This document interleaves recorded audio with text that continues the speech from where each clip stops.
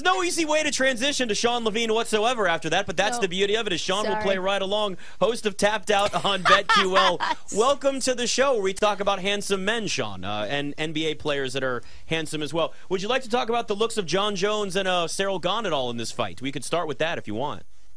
Sure, we can talk Wizards too. I was going to guess Merlin was maybe the third one, but yeah, I mean, when I think about it, Corey Kispert is a good-looking guy. Now that I think about it, and I'm perfectly comfortable saying that he's a good-looking dude.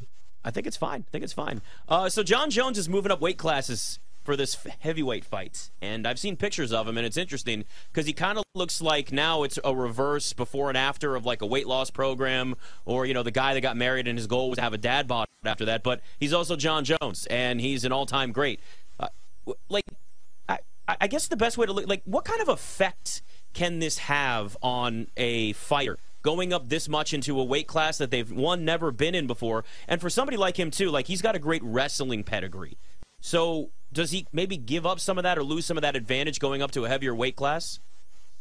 No, I don't think so. I think that Jon maybe got a little bit bored at light heavyweight toward the end there, where he was still winning fights. Some people think that he didn't. They ended up going to the cards a little bit more often than finishes, and I think that was more of the problem with Jon. Now that he's moving up a weight class, he doesn't have to cut weight. And he's naturally a big dude. I mean, a lot of people don't know. You know who his brothers are, right? His brothers are Chandler Jones and Art Jones, former NFL players. So he comes from a family of big, strong, athletic dudes. So the fact that he doesn't have to cut any weight, guys, I don't think it's going to hurt him at all. But let me tell you this. From an odds perspective, if you wanted to bet on Jon Jones or want to bet on Jon Jones, get in right now. Before I'm done talking, get your bet in, because he started off as a minus 120. Right when this fight was announced, he was a slight favorite. I was on air when they announced the fight. He was a minus 120. Then it went to minus 150. And then yesterday it was minus 170. And then I just checked 5 minutes ago, it's minus 185. By the time the fight goes off, guys, everybody's going to go, well, he's Jon Jones. He's the greatest of all time. He's fighting against a guy in Cyril Gahn. Let's just call it what it is. He's only been in the UFC for a minute. He's 1-1 in his last 2 fights. And I think people are going to pay the minus 200. So if you want to get him right now on BetMGM at minus 185, do it right now. I kind of love that. I really do, Sean. Everyone's talking about Jon Bones Jones, but for me, I am particularly interested in Bullet Shevchenko. Yes, I am. Probably one of my favorite interviews I've ever done is with her. She's just she's very cold-blooded. You can tell she's ready to throw down at any time. Coming off of a split decision title defense, do you think she's going to look better against Grasso? How do you bet her? How do you attack her? I bet her to win and to finish the fight inside the distance.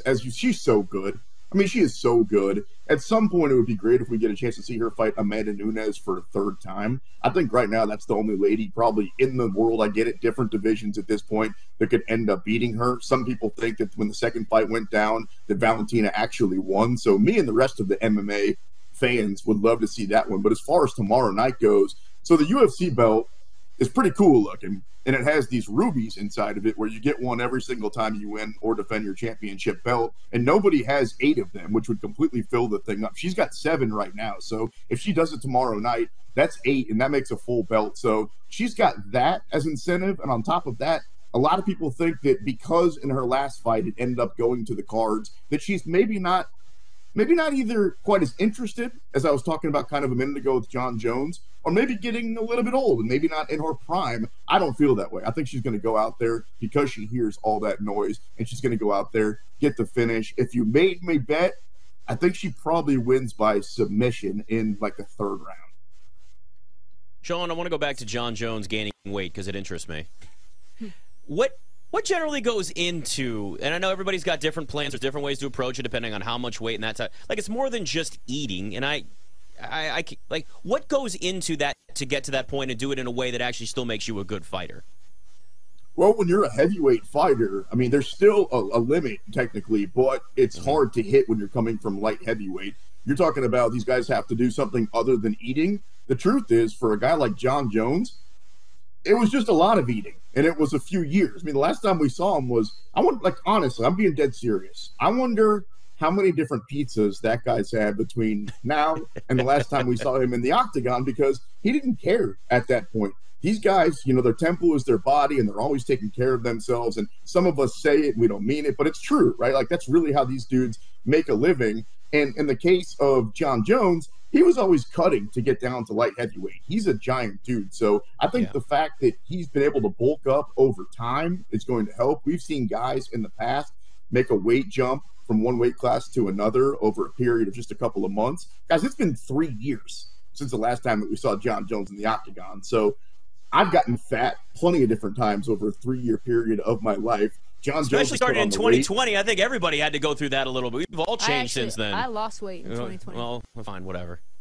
I don't know how that's possible, bro. I put on like 40 since then. Honestly, none of my clothes fit. It's embarrassing. But yeah, I think Jon at heavyweight, the bigger question than the weight to me is actually the off time, right? We haven't seen Jon in an octagon in 3 years. He's done this before, either by choice or by the choice of the promotion, where they say, hey, buddy, you got to go away for a little while. But, man, 3 years, none of us get better at not doing our job. So that's my bigger question, more than the weight, is how's he going to look after the time off? Yeah. Bo Nickel, pretty much the darling, Sean, of the MMA world right now. 3-time NCAA championship in wrestling. He's now 3-0. Got famous from the Contender Series. This kind of feels like the first real match facing Jamie Pickett, 3-3 in the UFC. Do you buy into his hype, or do you think a veteran like Pickett's going to be too much for him? Well, you know where else he is, right? He's on the BetQL network tomorrow night. Actually, Woo! Bo Nickel joins us on Tapped Out tomorrow night, so you don't want to miss that. 7 o'clock Eastern time right here on the BetQL network. We've got Bo Nickel coming up. And to answer your question, to be dead honest with you, we pre-recorded the interview because he's not going to come on 20 minutes before the fight. He's got, more important things to do, like worry about a fight. And I asked him, are you surprised that you're as big of a favorite as you are? Right now, he's like a minus 2,000 at BetMGM. Yep. So people expect him not just to win. If you want to make any money on it, you have to bet the round. And so far, he's finished all of his fights and finished them early. The question really becomes, do you think that he's going to wrestle the dude, jump on his back, and choke him out, which he can certainly do? Or if you watch the first time he stepped into an octagon, this guy can throw hands. I mean, for real, even though he's only been doing it for a couple of years. So I like Bo early in the first round, and I'm going to split it a little bit. I'm going to sprinkle my money. I'm going to play Bo early, first round finish, partially by knockout, partially by submission. I don't know how it's going to happen, but it's going to happen early. Wow. All right, let's go down that whole card. We can look at anything going on Saturday. What are the bets that you're the most confident in? All right, so Cody Garbrandt, he's also a good-looking dude. You might want to Google image him if you don't know who I'm talking about. She's doing it right now. Don't you worry, Sean. She's got it. She's going to be salivating here in about 30 seconds. That being said, he's a minus 175. He shouldn't be favored to win this fight. This guy hasn't had a chin in years. He's 1-6 in his last 7 fights. And Trevin Jones is game at plus 145. I got Jones by knockout. By the way, what do you think of Cody? Yeah, I'm in. I'm into it. I like the tattoos on his chest. I'm Great going to tattoos, his Instagram right now to find more, because the real good stuff happens on IG. That's true. But he's not going to win tomorrow night. He shouldn't be favored at minus 175. And then a guy that I've made a lot of money on. Trista will console him if he loses. I'm sure she'll be fine with that. He's got a little chica, though.